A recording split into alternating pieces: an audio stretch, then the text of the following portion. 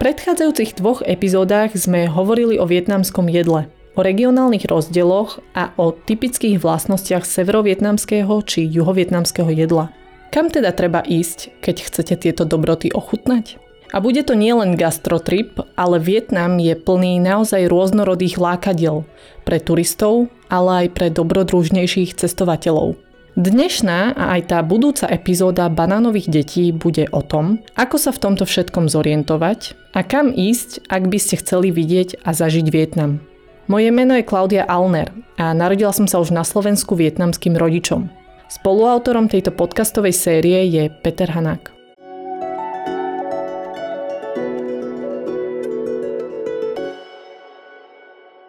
Pri cestovaní do Vietnamu je dôležité pozrieť sa na mapu, kde zistíte, že Vietnam je podlhovastý tenký útvar tiahnúci sa zo severu od hraníc s Čínou až ďaleko na juh do trópov v Thajskom zálive.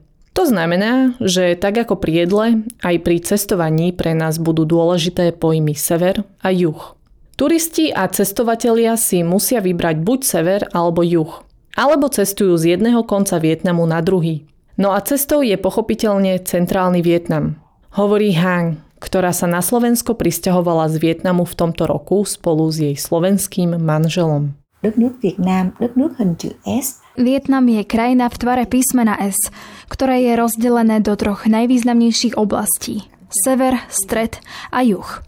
Matka príroda ju obdarovala mnohými majestátnymi výhľadmi a čarovnou prírodou. Ak sa pýtate, ktoré miesto sa oplatí navštíviť, tak môžem len povedať, že pozdĺž našej krajiny je veľmi veľa miest, návštevou ktorých viac porozumiete kultúre, tradíciám a životnému štýlu ľudí toho miesta. Alebo sa nechajte uniesť krásou prírody a atmosférou miest, ktoré navštívite. Veľmi záleží na vašej preferencii a obľúbe spoznať, vidieť a zažiť.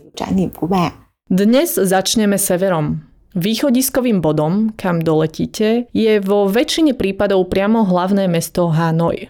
Učaroval aj fotografke Quet Nguyen, ktorú už z nášho podcastu poznáte. Ako prvé sme zašli do Hanoja. Ten mi asi najviac učaroval, možno preto, lebo som poprvýkrát mohla cestovať na vlastnú päsť a objavovať vlastne zákutia tohto mesta hlavného.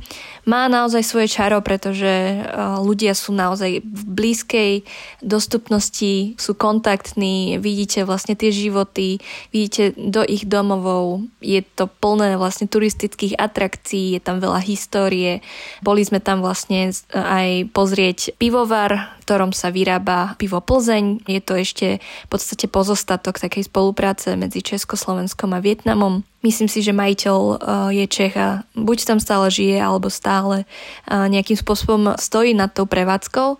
Nájdete tam v menu aj vypražený syr, ale vo vietnamčine, takže je to veľmi krásna atrakcia alebo krásne miesto ako také.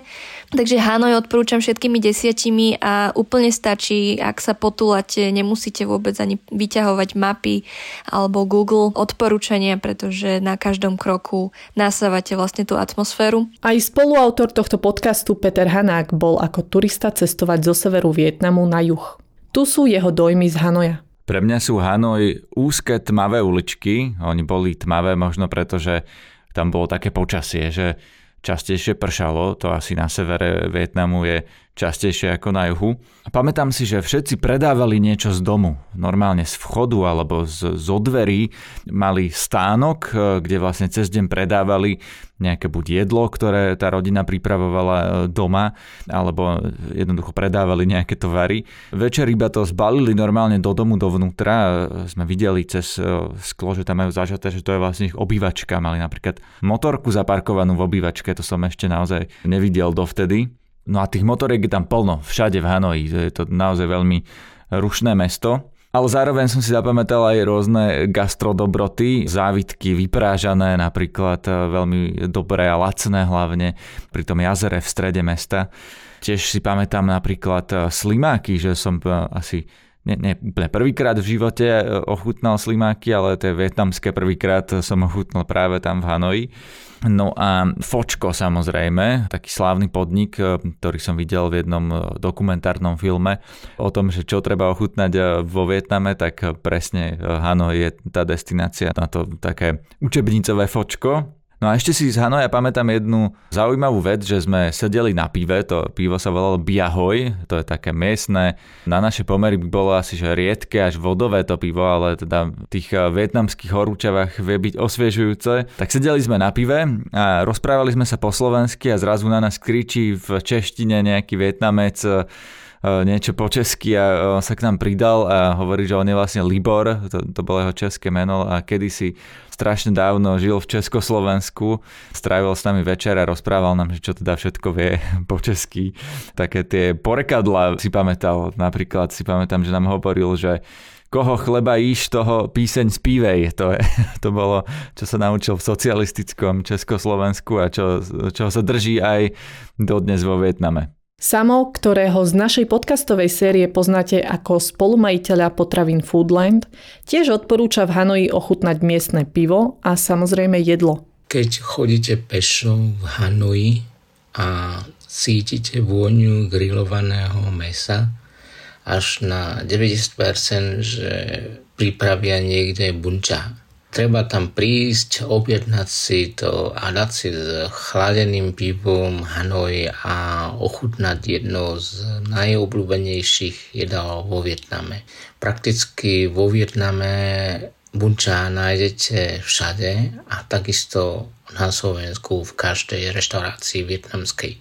Hlavnou zložkou sú grillované platky z bravčového bôčika a hôločky z mletého bravčového mäsa, marinované, zmiešané so základnými ingredienciami ako jarné cibulky, drvený cesnak, nakrájané cibule a samozrejme varené čenké ryžové rezance. Podáva sa s teplou špeciálnou sladko-kyslou omačkou z rybacej omačky, čili papričiek, cesnaku, octu, cukru.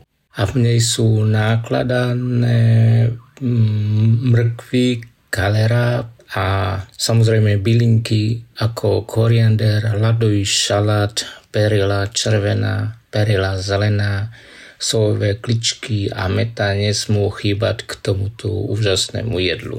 Už minule sme spomínali vietnamskú kávu. S Hanojom ju má spojenú aj Peter Hanák. Vietnamská káva to bola úplne prvá vec, ktorú som ochutnal v Hanoji. A mali tam menu, že aké všelijaké kávy robia a zaujala ma egg coffee, čiže vajcová káva.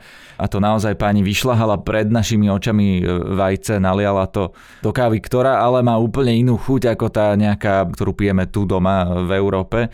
Úplne iná chuť ako bežná arabská káva. Má takú maslovú, orieškovú. A to nie len tá egg coffee, ale vlastne vietnamská káva univerzálne má vlastne úplne inú chuť. Úplne ťažko sa mi aj popisuje, že v čom je iná, treba to ochutnať. No a hlavne sa pije vietnamská káva veľmi často s kondenzovaným mliekom, čo vlastne na Slovensku sa do toho dáva sálko. Je to veľmi sladké, je to veľmi kalorické, ale je to výborné. Ku káve ešte spomeniem jeden typ kávy, ktorý bude známy najmä zbehlým kávičkarom. Je to café chon, alebo inak cibetková káva. Hoci je pôvodom z Indonézie, vo Vietname je tak rozšírená a populárna, že mnohé zdroje hovoria o pôvode z Vietnamu. Cibetková káva je káva, ktorá prechádza tráviacim traktom ázijského zvieraťa, cibetky palmovej.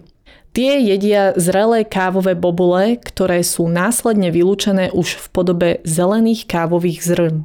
Tráviace enzymy v žalúdku cibetky dodávajú zrnám jemnosť. Počas prechádzania kávových bobulí cez žalúdok cibetky sú zrná úplne zbavené ovocia, ktoré ho po celú dobu pestovania obklopuje. Nemôže sa teda stať, že by kúsok ovocia ostal na zrnku kávy a objavila by sa pleseň. Ide o veľmi dôkladný proces v úvodzovkách mokrého spracovania kávy, na konci ktorého sú zrná vhodné na usušenie a praženie. Je to určite jedna z tých drahších káv, ale ak máte možnosť, oplatí sa ochutnať ju. Vráťme sa ale naspäť do Hanoja. V Hanoji bol aj Chen Minh Tiong, ktorého poznáte z predchádzajúcich epizód ako Miňa, plastického chirurga z Banskej Bystrice. Je toho veľmi veľa, čo vidie vo Vietname. Závisí od toho, že či chcete ísť na takú chill dovolenku, alebo chcete vidieť veľa z toho Vietnamu, chcete tam veľa pochodiť.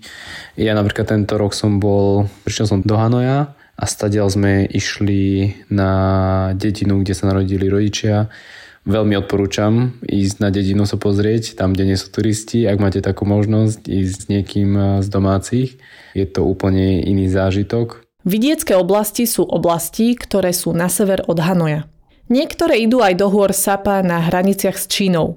Na internete sú napríklad videá, ako tadiaľ niekto jazdil na motorke a narazil napríklad aj na psie mäso. To je práve z celého Vietnamu najrozšírenejšie práve tu.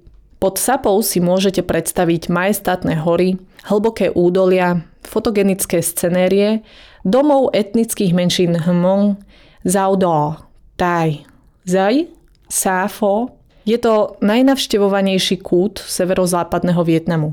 Sapa je bývalé francúzske horské stredisko a stačí preto zobrať motorku s kvalitným foťakom a ísť tam na výlet. Smerom na severovýchod od Sapy sa nachádza aj okres Meo Vác. Hlavnou atrakciou je cesta tam pozdĺž veľkolepého priesmiku Ma Pi Leng, ktorý sa vinie 22 km od okresu Dong Van. Cesta bola vyrezaná do strany útesu s výhľadom na vlniace sa kopce padajúce do vzdialených vôd rieky Ngo Que, hlboko pod ňou. Priamo na vrchole priesmiku je vyhliadkové miesto, kde sa môžete zastaviť a pokochať sa prírodou. Turisticky najnavštevovanejšia oblasť, do ktorej si môžete kúpiť aj niekoľkodňový výlet z Hanoja, je tzv. Dračia zátoka Ha Long Bay. Väčšinou ide o plavby na lodiach, a to rôznej kvality a s rôznymi službami.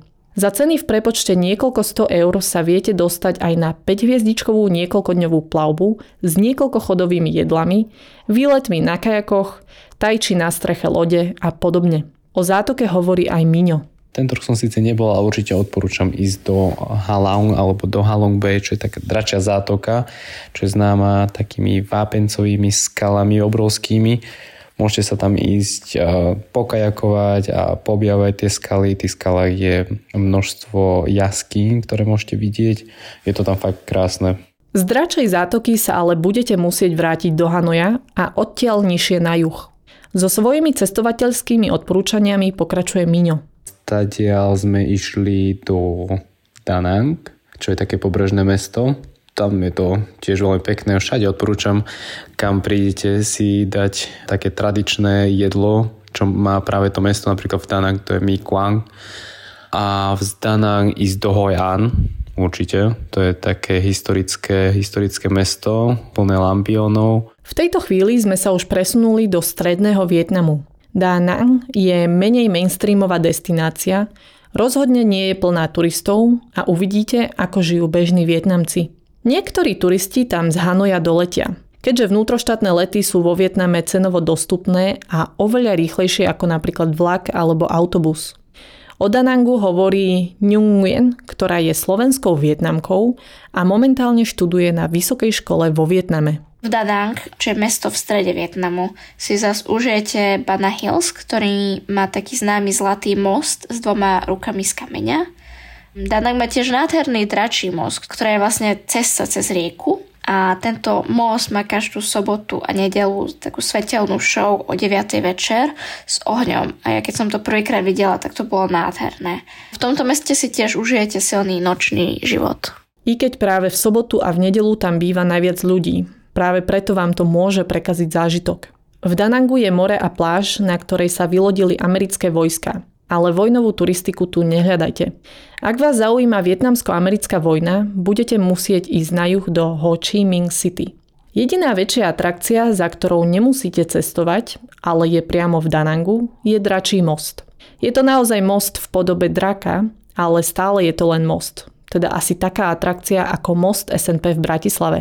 V strede mesta vedie po ňom rušná cesta a ak by ste sem mali ísť len, aby ste videli most, možno budete sklamaní. Da Nang je brána do blízkeho okolia. Kúsok od neho je staré cisárske mesto Hue. To odporúčame hlavne, ak máte záujem o dávnu históriu. Bola tam Kvet Nguyen, My sme sa potom presunuli z Hanoja do Hue. Väčšinu času sme vlastne sa presúvali letecky, pretože sme sa snažili byť efektívni s časom, ale myslím si, že cenovo aj kapacitne sa to dá v podstate autobusmi a vlakmi. Hue je historické, krásne mesto plné budov, respektíve miest, kde žili kedysi kráľovské dynastie a cisári. My sme navštívili konkrétne aj náhrobky, respektíve miesta okolo náhrobku cisára Ledk, ktorý vlastne si tam vybudoval okolo všetky možné domčeky pre svoje ženy, ale aj konkubíny, miesta, kde študoval, kde sa tam robili v podstate divadelné predstavenia. No a takýchto miest, takýchto budov, palácov je veľmi veľa v Hue. Hue je veľmi slnečné mesto, dokonca sa tam už mení ten prízvuk Vietnamcov a Vietnamiek, akým sa tam rozpráva. Ale odporúčam rovnako opalovací krém k tomu, pretože sme sa veľmi rýchlo spálili. Nie je tam veľmi veľa vysokých stromov, ktoré by vás kryli. Hue nájdete aj vo všetkých turistických bedekroch. Bola tam aj hang. Điểm đến tiếp theo thì dành cho những ai thích khám phá về sự. Mojím ďalším odporúčaním je miesto plné tradičných elementov a známe pre krásne šaty a kúžeľové klobúky so slami. Toto mesto je Hue. Je známe mnohými generáciami kráľovstiev a dynastie.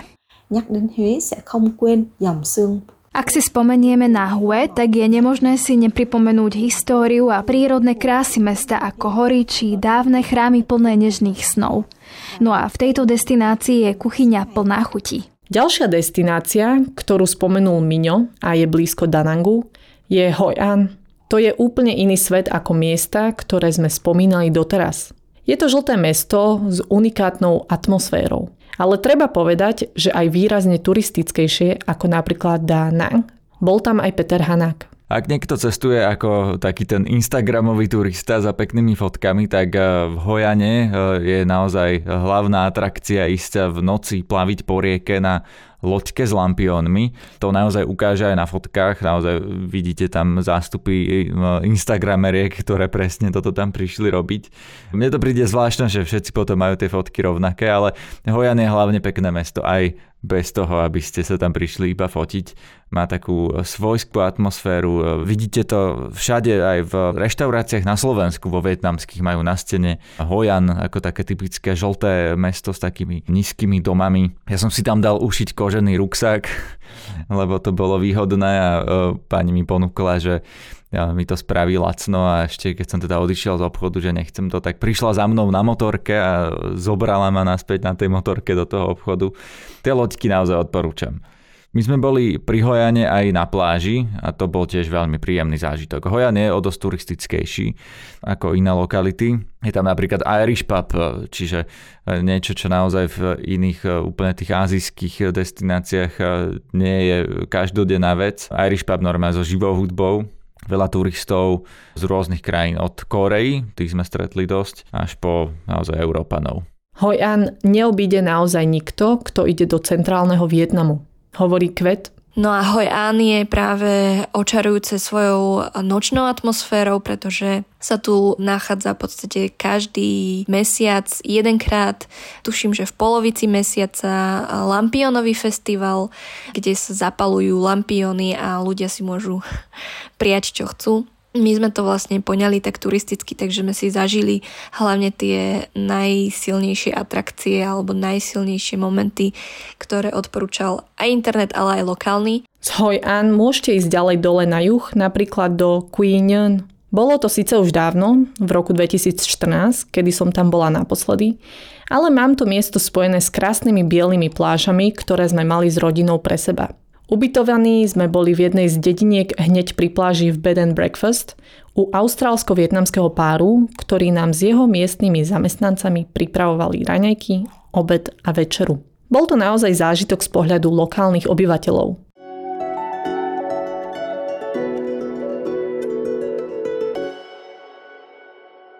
Prechod medzi severným a stredným Vietnamom pocítite aj v chuťových pohárikoch. Na severe je typické fočko, teda polievka pho. Najmä v Hanoji sú podniky špecializované na túto raňajkovú polievku, ktoré nájdete aj v rôznych gastrobedekroch alebo aj v dokumentárnych filmoch o vietnamskom jedle. Stredovietnamské jedlo však bude úplne o inom. Hovorí nám o tom Chen Tho, ktorá je grafickou dizajnérkou a na Slovensku žije posledné 2 roky.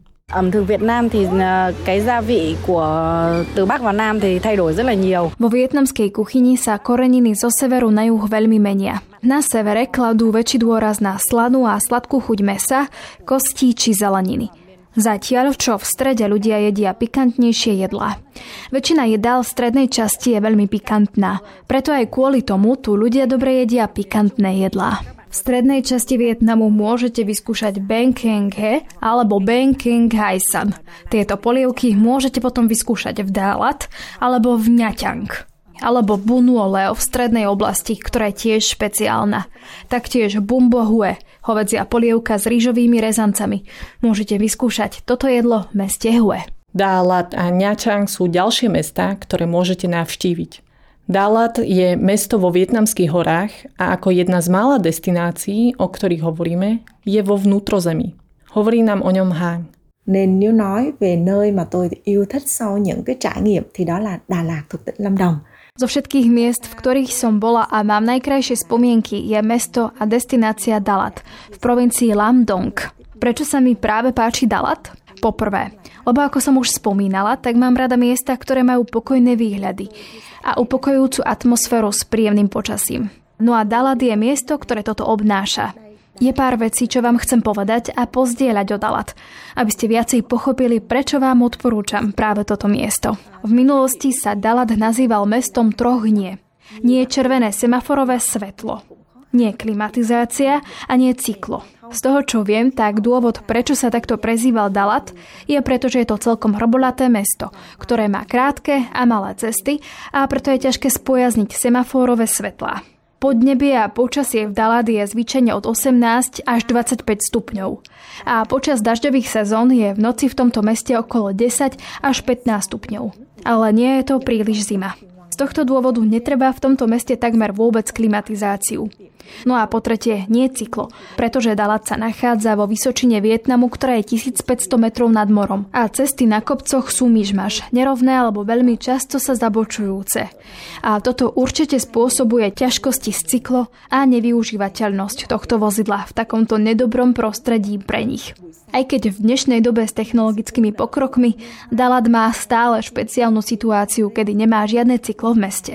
Ďalšou zaujímavosťou mesta Dalat je, že napriek tomu, že mesto má iba 2 ročné obdobia, leto a obdobie dažďov, ak spozorniete, tak počas jedného dňa v Dalat viete zažiť všetky 4 obdobia.